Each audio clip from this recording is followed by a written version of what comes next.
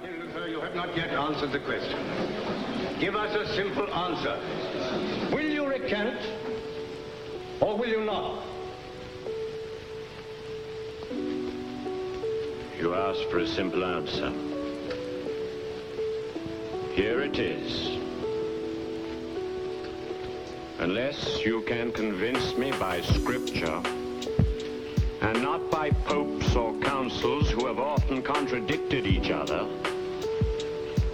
unless I am so convinced that I am wrong, I am bound to my beliefs by the text of the Bible. My conscience is captive to the Word of God. To go against conscience is neither right nor safe. Therefore, I cannot and I will not recant. Here I stand. I can do no other. God help me. Hey everyone, welcome back to Christ is the Cure. We are kicking off season 4 with a few episodes on the Reformation in light of Reformation Month, October.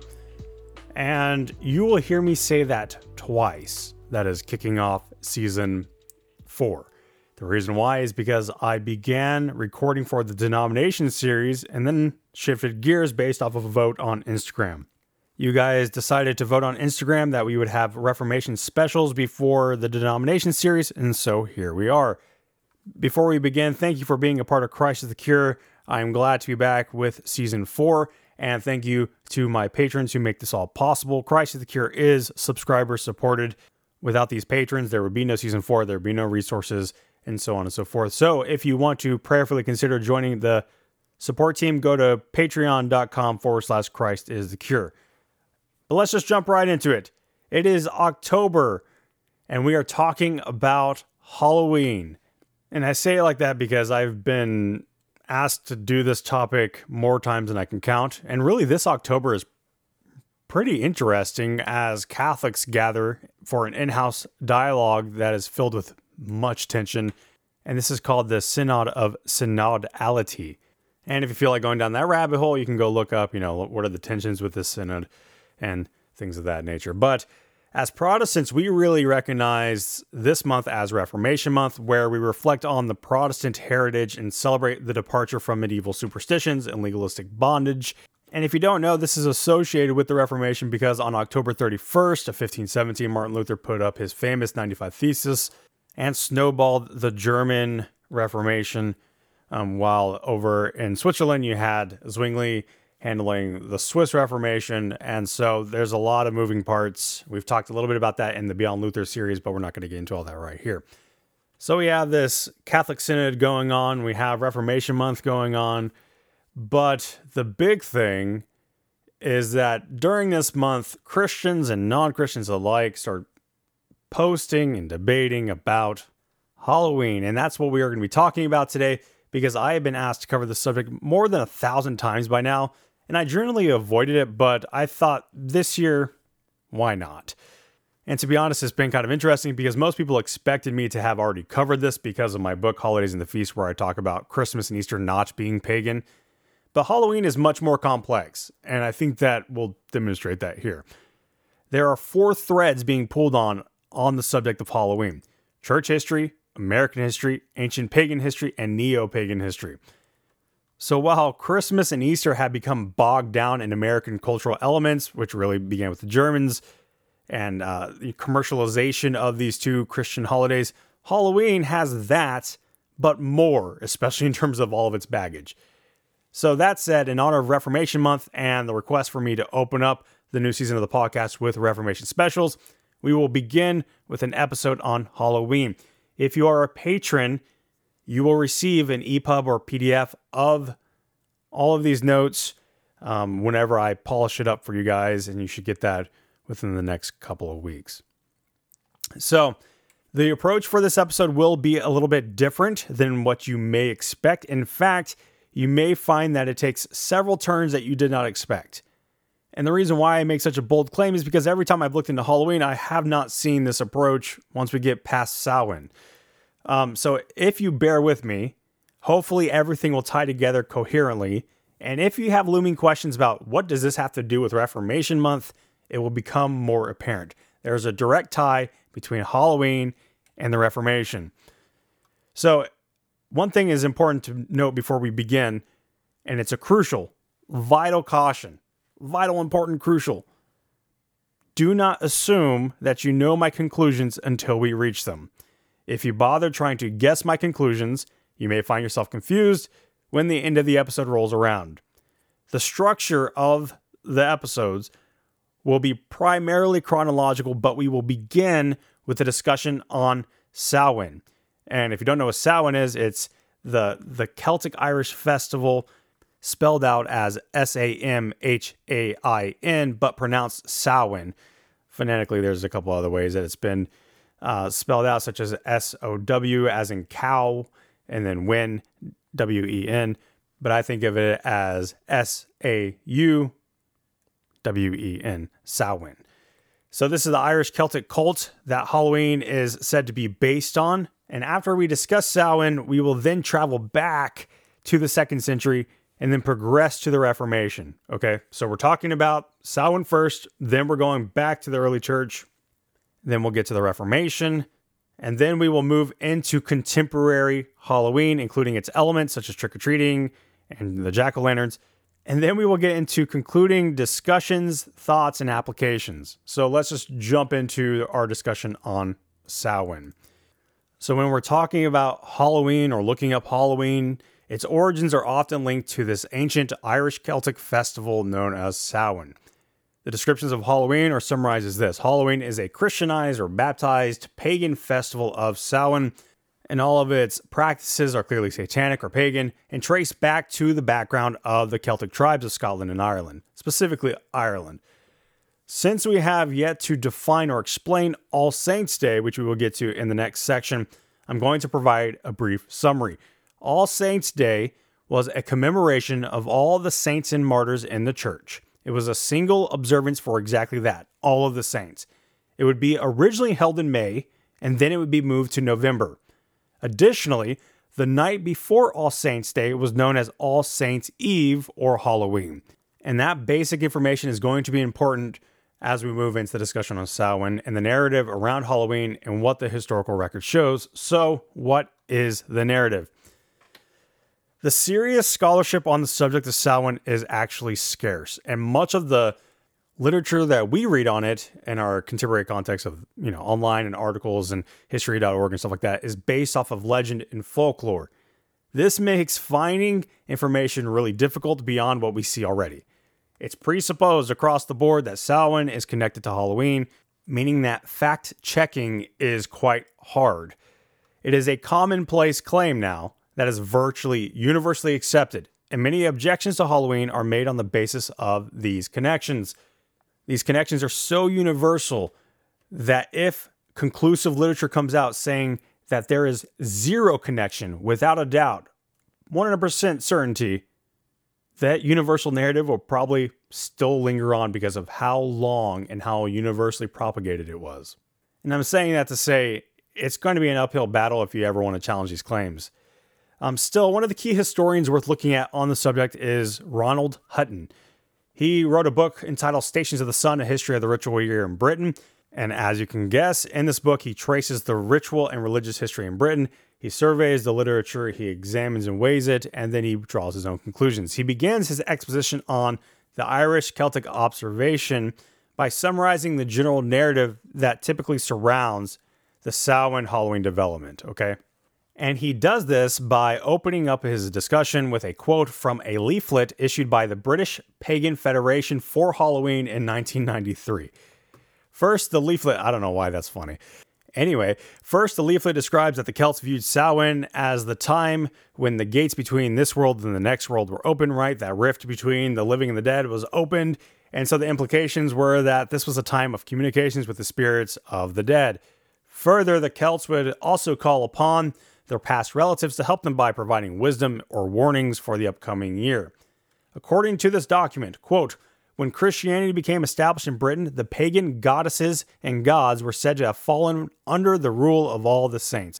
All Hallows Day, now known as All Saints' Day, celebrates this takeover. The old pagan traditions, however, were not eradicated and lived on in the guise of Halloween, the eve of All Hallows Day, or All Saints' Day. It should not be surprising that Christianity should seek to suppress the pagan celebrations of Samhain. To the new religion, the deities of the old faith seem like evil spirits. The natural uncanniness of Samhain was interpreted as a time of danger for the Christian soul. The spirits of the dead and the spirits of the other world were confused with the evil demons of the Christian religion. Christianity not only suppressed the old Celtic celebrations, but replaced them with Christian festivals. If we look closely, it is not difficult to see that All Souls' Day is a continuation in a Christian form of the older pagan practices of Samhain. This is a time when, on the continent, Catholic families will visit family tombs, say prayers for the dead, light candles, and even picnic at the gravesite, just as their pagan ancestors did. They are communing with the dead, end quote. So for clarity, the claim being expressed is that All Saints' Day, that is November 1st, was a replacement of the pagan celebration of Samhain, which was also on November 1st, for the sake of showing that saints had prevailed over pagan deities, and by extension, Halloween, the night before of All Saints' Day, is just a Christianized Samhain preparation. So that's the narrative of this leaflet. However, on this leaflet, Hutton replies that some of the claims are true, and most may be true. In his work, he examines the literature on the subject, and he reaches his conclusions that most of the conceptions provided or known today are actually folklore that are difficult to substantiate.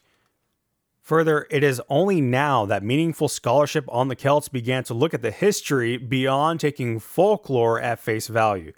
We'll go more into depth on All Saints' Day later. Right now, we're going to focus on Samhain. So when it comes to the calendar of the Celts, Hutton states, there is therefore absolutely no firm evidence in the written record that the year opened on the 1st of November in either early Ireland or early Wales.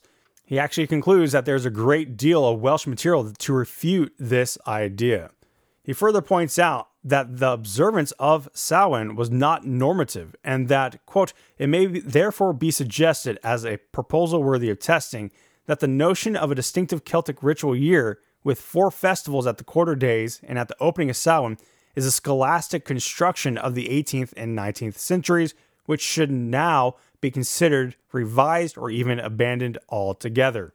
To summarize on this point, the argument that Halloween replaced Samhain, the new year of the Celts, where the rift between the living and the dead was open and people communicate with the spirits and it's a copy-paste kind of thing, should be debated minimally or abandoned altogether, given the lack of conclusive evidence and evidence to the contrary in Welsh literature. Further, he says, quote, the medieval records furnish no evidence that 1st of November was a major pan-Celtic festival, and there were none of the religious ceremonies even when it was observed. There were being added in brackets for clarity by myself. In addition to this lack of evidence about a 1st of November religious observance or New Year observance, there is little evidence to suggest that Samhain was even a celebration of the dead. Hutton examined one of the chief scholars who popularized this theory, and it remains a theory based on inference, not documentation. In fact, the scholar in question admitted as much, that there is no documentation proving Samhain was a pre-existing festival taken over by Christians. Instead, he reasoned to this theory through these ideas. A, that the church had taken over other pagan holy days. B, that many cultures had annual ceremonies to honor the dead. And C, that November 1st was the Celtic New Year, an assumption that was left unproven. In fact, this same scholar suggested that the Celtic New Year became the basis for the church's change of a May date for All Saints' Day to the now existing November date. Of course, this one theory in itself would actually discredit the mainline position that All Saints' Day was created for the sake of replacing Samhain, which is assumed to have been in November on the 1st. In other words, this particular scholar who popularized that theory gives All Saints' Day a pre-existent status, but in May. Hutton summarizes some of the data we have regarding All Saints' Day by stating, quote, by the mid-4th century, Christians in the Mediterranean world were keeping a feast in honor of all of those who had been martyred underneath the pagan emperors, end quote. So from here, he notes that the evidence points to the following. that initially Christians in the Mediterranean commemorated Halloween in May, but over time different regions adopted varying dates and practices, and Rome opted for a day of observance in May and officially endorsed it in AD 609. However, by the 9th century, churches in England and Germany had shifted the celebration to November, a practice already embraced by significant figures like Charlemagne. Pope Gregory supported this November date, indicating its origin in Northern Europe rather than Celtic traditions, contrary to previous beliefs. Furthermore, Ireland actually stood out as an exception regarding their celebration of All Saints' Day. Ireland actually celebrated the Feast of All Saints' Day in April, specifically on the 20th. Regardless of whether the origin of the date was Germanic or Frankish, the fact that Ireland celebrated the Feast of All Saints' Day in April poses a challenge to the idea that Halloween is simply a repackaged version of an ancient Celtic festival of Samhain allegedly observed on November 1st. In other words, if Halloween were directly derived from Samhain or a replacement of it, one would expect that Ireland would have continued the Samhain traditions in November. However, the Irish celebration of the feast in April indicates that the November date for Halloween had a different origin. It was not directly tied to Samhain. So when it comes to the rituals of Samhain, we actually know little aside from some folklore, but mostly modern folklore. In fact, the one thing that is clear about Samhain is the ambiguity of the festival, its timing, its rituals, or whether it was actually even a religious observance at all. The evidence is scant, and while there are new modern theories around Samhain, but these are just now beginning to take off the ground as scholarship becomes more serious about the Celtic history by historical records. This is to say that historical data makes the claim of a Halloween formation solely around Samhain shaky at best when we eliminate the folklore literature. In addition to this, there is no historical evidence to support the notion that modern alliterations of Halloween came from Samhain. There is simply no evidence for the various elements of our contemporary setting being connected to Samhain. The closest could be the jack-o'-lantern, but not because of Samhain, but instead of folklore in the British Isles. So evidence regarding the elements of Samhain yield no jack-o'-lanterns, witches, ghosts, human sacrifices, and so forth. Instead, most of the customs associated with our modern celebration of Halloween are young, dating to the past 500 years. One of the links that could be argued is that of bonfires, which, if we're honest, are a pretty weak argument from cheap paganism, which I spoke about in my episode on Easter, and in my book underneath the same title, Cheap Paganism. The notion of cheap paganism is simply the idea that if the pagans used it or observed particular times, then it must be inherently pagan always, even at the expense of actual paganism, that is, i.e. posture towards a particular pagan deity. So if we're looking at evidence, common items and themes across the globe and cultures cannot be attributed to paganism, such as winter being a sign of the dark and death given how the season affects the earth, for example. It's just a common parallel within culture. A bonfire in particular is difficult to argue as being exclusively pagan, just as much as the Yule log in a fireplace is. Creating fire and burning logs is hardly inherently pagan. So a last possible connection is the connection of Samhain being a festival of the dead, but that is a debate amongst the scholars. If Samhain is indeed a festival of the dead, and shared practices honoring the dead could really be made. The difficulty is that historians and others have noted that honoring the dead, even annually, as a practice, has been a practice in nearly every culture in every century. Nevertheless, the only clear details about Samhain center around the ambiguity of the festival, again, its timing and its rituals, and whether or not it was actually a religious observance. The certainty around the festival actually comes from folklore and contemporary new or neo-pagans who do indeed take this folklore to heart and observe it as a modern adaptation of Samhain. Now, Hutton's work on the subject can ultimately summarize as such. The evidence appears to be complex and uncertain, and this is despite the certainty that we have seen. From my observation, the assertion that Halloween is just Samhain wearing a new hat is difficult to substantiate. That said, it really is an uphill battle to even suggest this, and until Hutton's work and subsequent literature comes out, it's just the way it is. And I'm not saying we can't try to correct that, but that's just the way it is. Whenever you Google Halloween, you will see Samhain. And now I want to pause and remind you, do not try to draw my conclusions from this section. That's all I'll say. And now let's move on to talking about All Hallows Eve in church history. So early in church history, Christians who were martyred were revered, and remembered. And the term martyr comes from the Greek term martyria, which is often translated as witness in your New Testament. This term came to denote exclusively the believer who would suffer and die for the faith underneath persecution. Now, pretty early on, miraculous tales around the martyrs began, and one of the earliest pieces of literature detailing a martyrdom outside of the New Testament is found in a collection known as the Apostolic Fathers. The letter is called The Martyrdom of Polycarp, and it details exactly that, the martyrdom of the early Christian bearing that name, Polycarp. There's a summary you can find of Polycarp and this letter in the Apostolic Fathers PDF I prepped on my website. It will be included in the notes below, in the description, and on the website. But ultimately, Polycarp was a famous leader, thought to be a disciple of John, and he was arrested, betrayed, and burned at the stake according to the martyrdom of Polycarp. The takeaway here is that the martyrs gained significant reverence very early on, and this would be the development of the cult of martyrs, which would lead to the cult of the saints.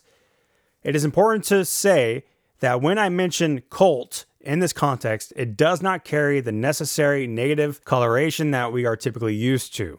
Within this context, it just means that there is a sense of veneration or devotion around a particular thing, such as a figure or object. So if you want to look up veneration of the saints, you're typically dealing with the cult of the saints, right? A cult in this context is an organized homage paid to a particular aspect of a broader theological tradition. So when we hear Catholics talk about the cult of the saints, they're referring to the practice and devotion towards the saints within Catholicism. Now, with the church's growing attention on the martyrs, we originally see no difference between the rites, that is the ceremonies or practices of the cult of the martyrs, and the non-Christian cult of the dead. The cult of the dead should be summarized here. I'm going to use the Holman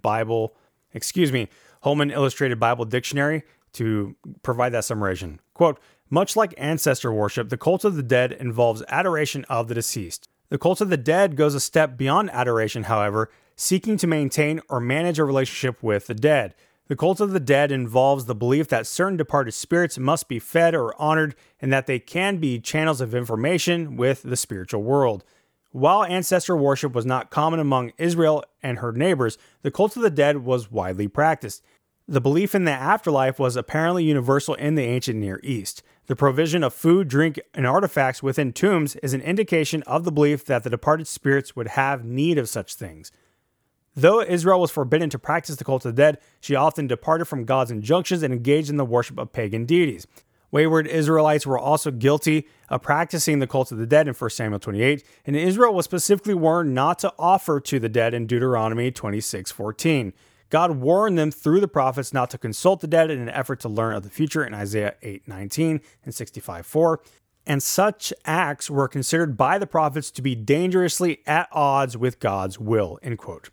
So in addition to this cult of the martyrs, the cult of the relics developed, and that, of course, is intrinsically tied with the cult of the martyrs. Relics were remains of these martyrs, such as bones, clothing, instruments of torture, etc., and it cannot be detached from the cult of the martyrs as it developed. The collection of relics began very early on and continues to this day within Catholicism and the Orthodox tradition. Relics are seen as possessing a particular property that sanctify a particular space and can even produce miracles. And so the collection of relics and customs concerning the cult of the dead were ancient, and when Christians recognized the significance of martyrdom, some syncretism occurred. Saxer and Hyde point out, quote, from the cult of the dead, any traditional practices not incompatible with the Christian faith were transferred to the cult of the martyrs.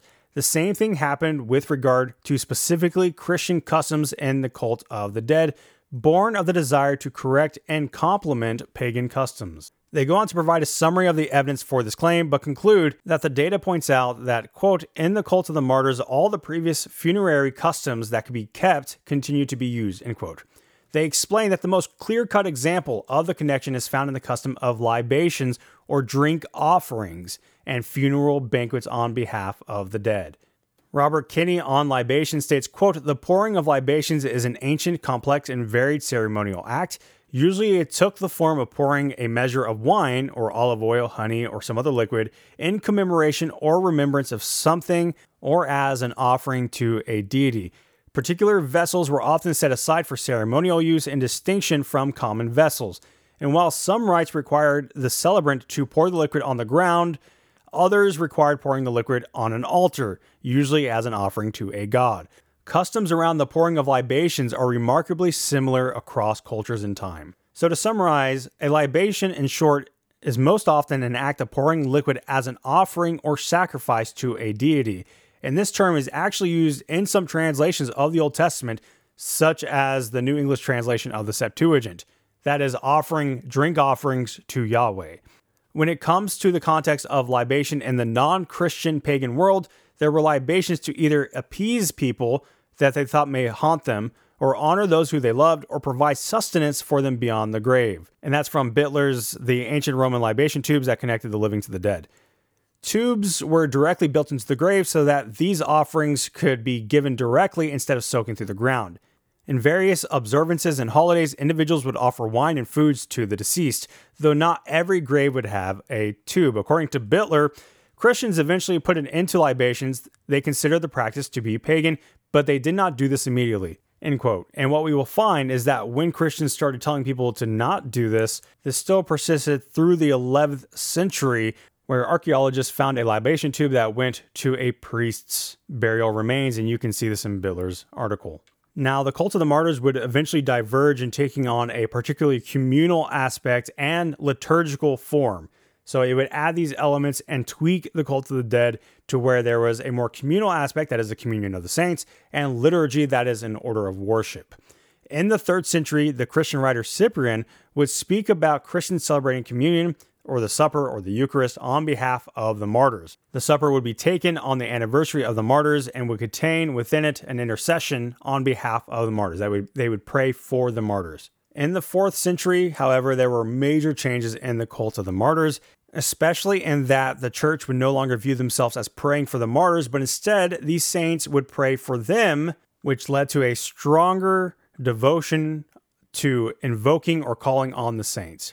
Historian Robert Bartlett describes more of the changes as follows, quote, "Alongside the new relationship with the state, new patterns and habits of worship developed, which it is possible to sum up simply by saying that in this period Christianity became a religion. The Middle Eastern world in which Jesus and his followers lived had a clear and distinct concept of religion. That is, the temple cult in which ritual specialists, the priest, represented the people and sought divine favor through sacrifice. In its origin, Christianity was a radical revivalist cult that rejected most of these things. By the end of the 4th century, they were back again. Holy buildings, priestly rituals, and the language of sacrifice and mystery. A priest of Baal or Isis or Yahweh would certainly have recognized what kind of thing Christianity of the late 4th century was.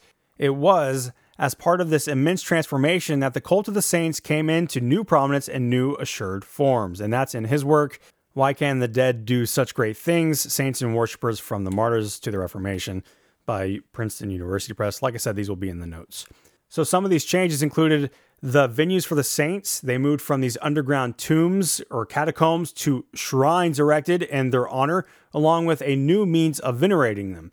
This new means of veneration would actually include regular rituals to honor the martyr, bring an offering, and of course, expect help for them in exchange.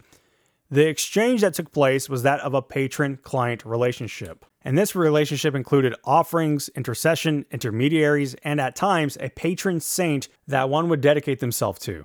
Bartlett says, quote, "The saint was a powerful, if usually invisible patron, an invisible friend who could provide direct help and also access to yet higher levels in the cosmic hierarchy. Any society that knew the patron-client relationship of the ancient world or the significance of lordship in the medieval one would find the dynamics of invocation and the saintly intercession self-explanatory. Saints were the intercessors. They were the intermediaries between the needy human beings and the Almighty. The world of patronage and favors extended beyond this earthly life. A telling simile was that having a saint on your side was a bit like winning over the bodyguard of a great king to give you access to him. And just as suppliants sought out powerful helpers, so too the honor of those helpers was increased by the requests made to them." End quote. So invocation of the saints, that is calling on the saints, it was a direct address given to a saint, and many of these invocations were done by means of a pilgrimage to the saint's shrine, especially if a relic was present. Quote, "The worshippers thus had duties to respect and revere the saint, to bring offerings, to participate in celebration on feast days, but the saint had duties too. he or she was expected to provide help, and it was unquestionably the worshippers' right to reproach saints who failed to help. End quote. So these pilgrimages would be heightened dramatically and relics multiply and critiqued heavily by the time of the Protestant Reformation, as the reformers saw the poor bleeding money for what mimicked a pagan pantheon of deities that made the clergy wealthy. But in the 4th century, another important development occurred. The previous funerary banquets that had been adopted from the cult of the dead were beginning to be suppressed, beginning with Ambrose of Milan and Augustine of Hippo following suit. Both Ambrose and Augustine found the common banquets to be too pagan and needing to be replaced. Thus, instead of this being a private ritual where one brought an offering to a martyr, the focus would shift on commemoration via a partaking in the Lord's Supper in the liturgy that is at a dedicated service. Slowly, the banquets would eventually be replaced by prayer vigils, with feast days being a time for taking the supper in honor of a martyr. It would only be after the 4th century that non-martyr Christians would begin to be recognized as objects of honor and incorporated into this cult. This incorporation of non-martyrs would lead to a more broad cult, that is the cult of the saints, and all that came with them, that is holy days, relics, invocation, patrons, orders, and so forth. Bartlett notes that the celebration of the saints' holy days became a central part of the church ritual. He notes that this is a fact of the liturgy where veneration was moved into the church in forms of public worship. Annual meetings for commemorating the martyrs began to form in various regions in the 4th century, and they would be made official in the 7th century, namely in AD 609. The first officialization of All Saints' Day was put into place by the Bishop of Rome, who would convert the Pantheon in Rome to a church, and he dedicated it to Mary. So the day was established in order to combine and consolidate the numerous observations of the saints into a universal single day, particularly on May 13th. This would ensure that every saint could be accounted for in the church's calendar, and this would be an obligatory observation.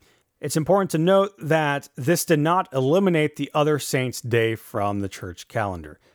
Later on in the 9th century, the Bishop of Rome would change the date to November 1st, and the earliest documentation recording this is in the 8th century calendar of York, along with the correspondence between leadership in England, urging for the change in observance. And so the annual observance would be held on November 1st in the West, but it would take some time to be observed in the East. And even then, because of the difference between the calendars, its date technically differs between the Catholics and the Orthodox Church today, but both observe it. Bartlett on this feast day says, quote, "What is clear is that from the 9th century, the Feast of All Saints on the 1st of November was an important ceremony in the Western Church. It gave worshippers the opportunity to make up for any lack in the respect they had shown to the saints. It had been instituted so that what human frailty had neglected in the celebrations of the saints throughout the year can today, by their merits, be relieved. Because the number of saints is almost infinite and humans are weak and at times short, the Church has reasonably ordained that since we cannot celebrate the Feast of All Saints individually, at least we can honor them all generally at the same time." End quote. And eventually over time, November 2nd would be added to this as All Souls Day. The eve before All Saints Day on November 1st, that is October 31st, would be called All Hallows Eve, which is what we now call Halloween. The extension to November 2nd, that is All Souls Day, is when all of those who had departed earth, yet without sainthood, those who are in purgatory, would be prayed for. As several commentators of the observances note, the first marked when saints would be prayed to, the second when souls would be prayed for. So purgatory is tied closely with All Souls Day. Now, concerning the name of Halloween, we can begin by stating that hallow is an Old English designation for to make holy, to sanctify, to honor as holy, etc. This can be seen in your Middle English translations of the Lord's Prayer. Take the King James and read your Lord's Prayer, hallowed be your name, holy be your name. The same term also can denote a saint or a holy person. If we put 2 to 2 together, we get All Hallows Day, or otherwise All Hallows Eve, and this is All Saints Day or All Saints Eve. When it comes to Halloween, this is actually a shortened edition that came from the Scottish people in the 18th century. Within the Scottish context, the observance of All Hallows Eve would be shortened to All Halloween or All Hallows Even. In other words, Halloween is just another way of saying All Saints Eve. Now, by the medieval period, the cult of the saints had run rampant and would be critiqued by the reformers on theological, ethical, and even economic grounds. But also during this period, the liturgy for All Saints' Day was elaborately structured to ensure the readings were dedicated to the Trinity, Mary, angels, prophets, apostles, martyrs, confessors, virgins, and all the remaining saints. The liturgy also recalled the first dedication to the Pantheon, that is, the dedication of the Pantheon to Mary, and the institution of All Saints' Day with honor and veneration for the saints, filling the remainder of the service. Halloween, or All Hallows' Eve, would be and is to this day focused on prepping for this veneration of the saints, and All Saints' Day is intrinsically and religiously linked to the cult of the saints. A final word is needed for this section, and that is on indulgences. Before we move into the period of the Reformation, we must grasp that the cult of the saints was tied up tightly with indulgences, relics, intercession, expected miracles, shrines, offerings, and eventually icons and images. We won't describe all of these in details. Bartlett's work should be consulted for the most concise but detailed examination of all of these issues, but instead we want to focus on indulgences because of their role in the Reformation. Around the time of the Great Schism in AD 1054 between the East and the West, differences arose on a number of issues, but one of them was on purgatory and on indulgences. The East did not teach this doctrine, while the West, it became a major idea. In the West, it was taught that various aspects of sin's penalty could be removed on earth by penance or by an indulgence. An indulgence is just a pardon for temporal penalties of sin that would be experienced in purgatory. So if a believer died without such a payment for punishment they owed, the outstanding debt would be dealt with in the fire of purgatory. Eventually, the Pope would be recognized as having the power to release souls from purgatory because of the papacy's control over what is called the treasury of merits. These merits were the surplus righteousness of the saints, or a storehouse of spiritual wealth. The Pope could transfer these merits from the saints, or this treasury, to the souls in purgatory via an indulgence, and thus pay off the remaining punishment and release them from purgatory and let them into heaven. The East, in juxtaposition, did not hold to purgatory, at least not in the same way, or the treasury merits or indulgences. Indulgences were not, and I want people to hear this, were not, contrary to misconceptions, pay to get out of hell, but rather pay to alleviate time that must be spent in purgatory. This is an important distinction because the indulgence worked for those already on the path to heaven, not for those who would be in hell. And this really gets tied up with mortal and venial sins, but we're not getting into that. If you want to hear about that, go to last year's episode on indulgences. Now, when indulgences were originally formed, they were not received by payment, but instead through an exceptionally good deed. The Crusades would be that shift where indulgences could be accepted or sold for cash. Further clarification here is that the money wasn't the cause for the satisfaction in the time of purgatory, but rather the charity of the giving of cash was. By the end of the Crusades, however, payments were accepted for indulgences, and eventually indulgences would be able to cover not only your future time in purgatory, but also the souls of your loved ones who are already in purgatory. There were more significant developments in the doctrine, especially in the 13th century, and even critiques of the doctrine long before Luther. Still, in 1515, Pope Leo X issued the sale of indulgences in Germany with the purpose of bringing finances to build the Basilica in Rome, that is St. Peter's building, and an individual named John Tetzel acted as the papal agent in the selling of these indulgences with very high emotional manipulation, with heavy promises of instant release from purgatory for loved ones as soon as one purchased an indulgence. In 1517, Tetzel preached in Wittenberg, eliciting Luther to react as his people were buying these indulgences, believing that salvation could be bought. This led to his 95 Theses, which Luther famously presented at Wittenberg's Castle Church on the public board of October 31st. These theses were entitled The Disputation of the Power and Efficacy of Indulgences. These critiques were in particular aimed at indulgences as presented by Tetzel and the culture of his day, not necessarily the doctrine official, and that would be critiqued later on. Now, while Luther's main contention was the sale of indulgences and questioning purgatory, this tied directly to critiquing the cult of the saints. Luther, however, was one of the more reluctant reformers on the subject. Nonetheless, Luther's posting of the 95 Theses on October 31st is hardly coincidence, but most likely tied to the fact that it was the eve of All Saints' Day. And according to some narratives, there was a vast collection of relics that were kept in the Castle Church in Wittenberg, where Luther placed his thesis. In turn, when people would pilgrimage to venerate these relics for All Saints' Day, Luther's thesis would be in front and center. However, while Luther's timing would have been good for exposure, the means he used to announce his thesis was actually the equivalent of a typical bulletin board, lacking the drum and flair we often attribute to it.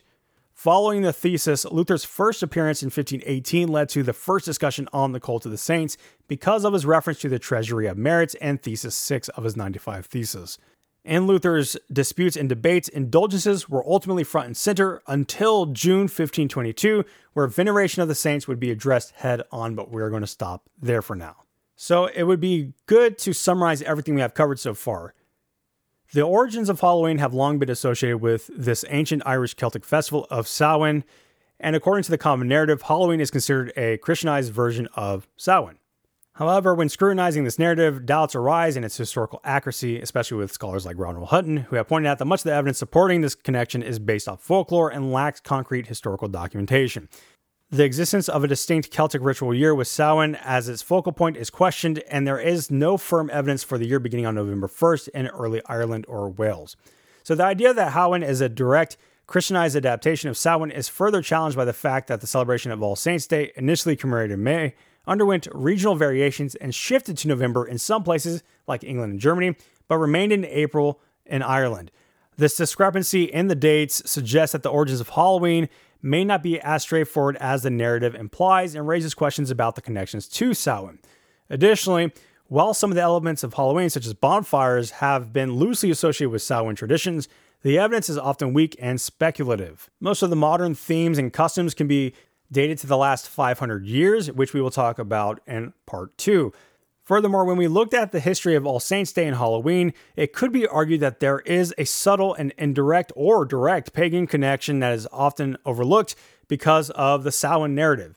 It is clear from historians that the Christian view of the cult of the martyrs developed from a common root with the pagans, i.e. the cult of the dead, which would later develop into a cult of the saints, culminating in holidays, but especially All Saints' Day.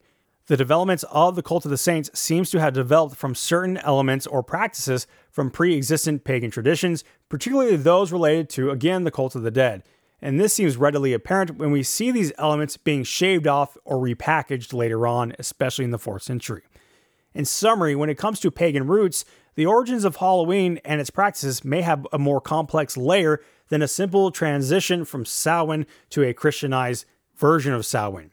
So this so far summarizes Samhain and All Hallows Eve and the history of the cult of the saints. And next week we will talk about the Reformation and the Reformers' view of the cult of the saints, which you must remember, the cult of the saints is intrinsically and inseparably tied to All Hallows Eve and All Saints' Day. So if we're talking about the foundation of the holiday, if we're talking about the roots of the holiday, if we're talking about the basis and how the holiday is to be properly observed, it's first and foremost linked to the cult of the saints. So we will discuss that and the Reformation. Then we will discuss modern Halloween and the contemporary practices that we see today. And then we will finally move into drawing thoughts, applications, and general conclusions. I hope this episode has been helpful. There are timestamps in the description. Have a wonderful weekend. And until next time, God bless you all.